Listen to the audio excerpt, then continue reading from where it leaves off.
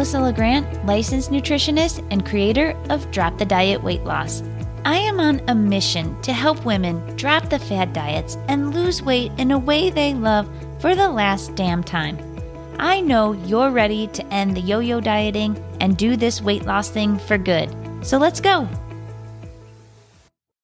Well, hey there. I'm thrilled you're back here with me today. In last week's episode, I talked about why journaling your food is a game changer for weight loss because it gives you intel on what your current nutrition looks like, it gives you insight into your behaviors and habits around food, and it helps to keep you accountable. Today, I'm going to talk about how to review those logs. I'll tell you 5 of the quickest win areas to look for and give you easy tweaks that you can make where you'll get tons of momentum going into next week when we start building our daily food plans. But before I dig into all of that, I have a couple of rules on food logs. Rules may not be the right word here because we don't do rules around here, but we do the things that keep us out of resistance. So my first rule is to be kind to yourself. I want you to review your logs in the most non-judgy way possible. Review it like it was your best friend's log. If your best friend was trying to lose weight and she told you she ate a sleeve of Oreos today, what would you say to her?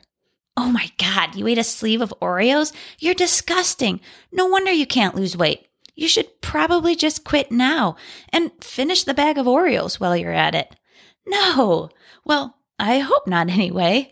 You'd be supportive. You'd say, hey, you're doing weight loss in a completely new way. You're learning and you're going to do a little better next time. So the number one thing here now, write this down. Be kind to yourself if you do eat the sleeve of Oreos. And the second rule, there are no good or bad foods here. The only bad foods are the ones you don't like. So if you're feeling any sort of guilt or shame over something you ate, you might be playing in that good food, bad food mentality. And that's to be expected. This diet mentality bugger is always going to find ways to creep in along this journey. But it knows now. You're watching for it and you're going to get better at catching it. Throughout this journey, you're going to learn how to take your power back from food, to not allow it to make you feel any certain way about yourself. And the first step in doing that is to know that the actual food you're eating doesn't make you feel a certain way. Well, it can physically, but I'm talking emotionally here. It's not the actual food, it's the thought you have about that food. If your thought is, pizza is bad, that must mean I'm bad for eating it.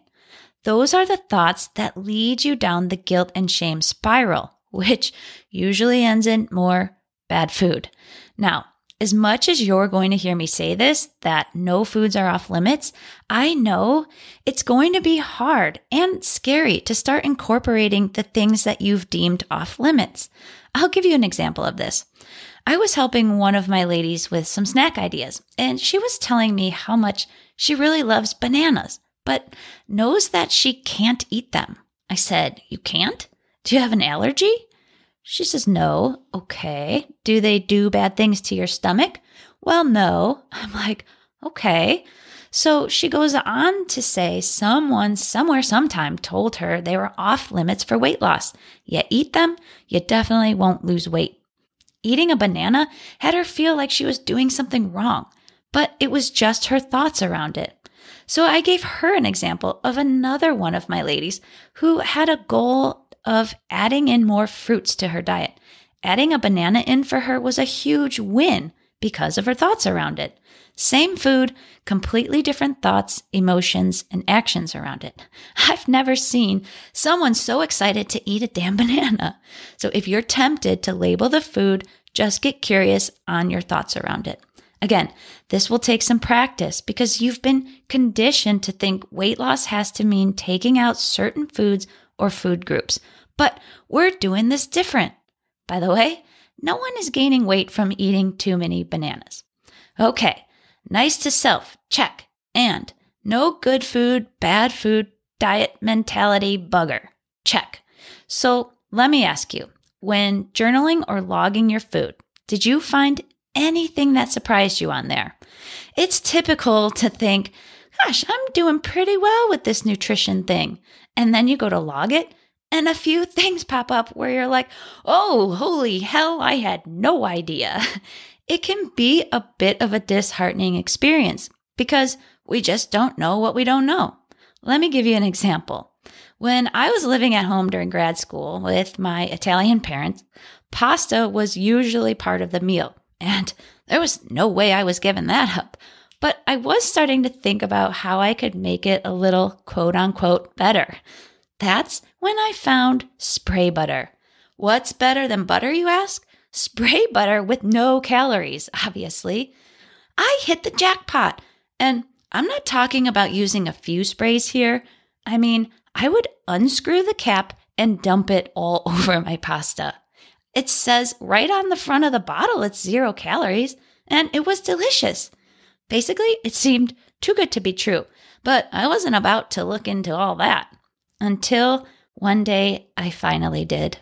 And I discovered the entire bottle has upwards of 900 calories and 90 grams of fat. It was a sad day for all of us. Whoops. But my point here is there's things we just don't know, and marketing can be really deceiving. I mean, there's a guy telling us to put straight up butter in our coffee. So, point here is be kind to yourself when you find these surprises. All right, let's get on with the 5 quick win areas to look for on your logs. And I'm also going to give you some tweaks that you can start making right away, so that when we talk about creating your winning food plan next week, you're going to have a huge head start. Okay, number 1, on your logs, do you see a lot of high-calorie drinks, like that Starbucks order, pop, alcohol, or juice? One of my ladies was very surprised to learn her morning venti caramel frappuccino had 70 grams of sugar in it. I mean, it's just coffee, right? There was no way she was going to cut it out altogether. And to be very clear, I didn't want her to. And I don't want you to completely cut yours out because that usually ends in 6 of them the next day. So her tweak here was to get a smaller size and ask for 3 pumps of syrup instead of the 6. That was easy and doable for her. If soda's your thing, you can swap it out for diet or start by having 1 less per day. Guys, I can't live without my vanilla oat coffee creamer, but I did stop putting buckets of it in my coffee. I actually get excited when people have sugary drinks on their logs because they are an easy way to get a quick win. Okay, number 2, what's your protein looking like for the day? Is there much on there? Protein is so important for lots of reasons, and especially on a weight loss journey because it helps to keep you fuller longer. A lot of times, my ladies think they're getting protein in with things like peanut butter and nuts, but those are actually more of a fat source than a protein source. So take a look at where you're getting your protein from. The tweak here is to start to add in 1 additional serving of protein a day.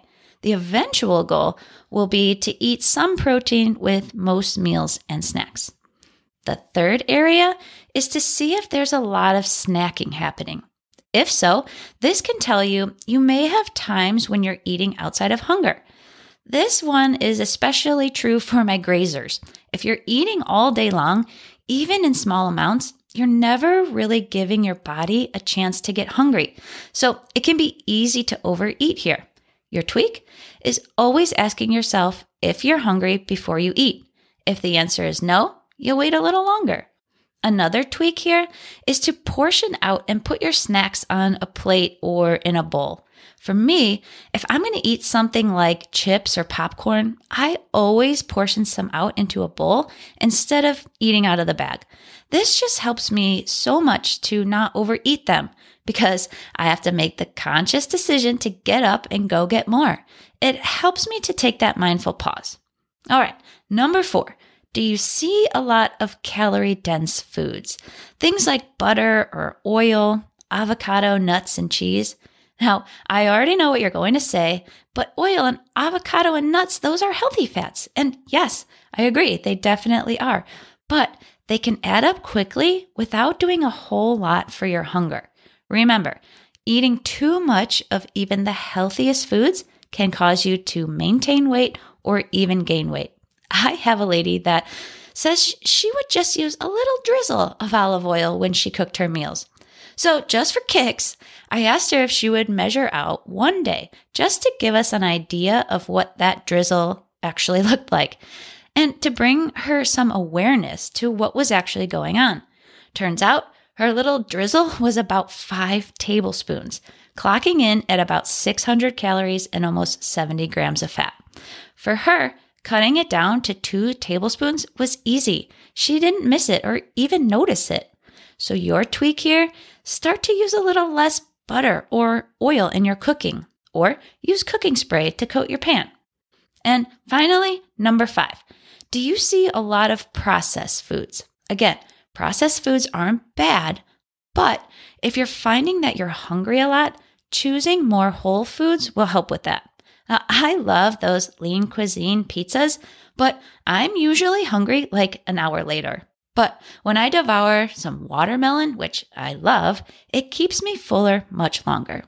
So some tweaks here are to start to add in just 1 serving of a whole food.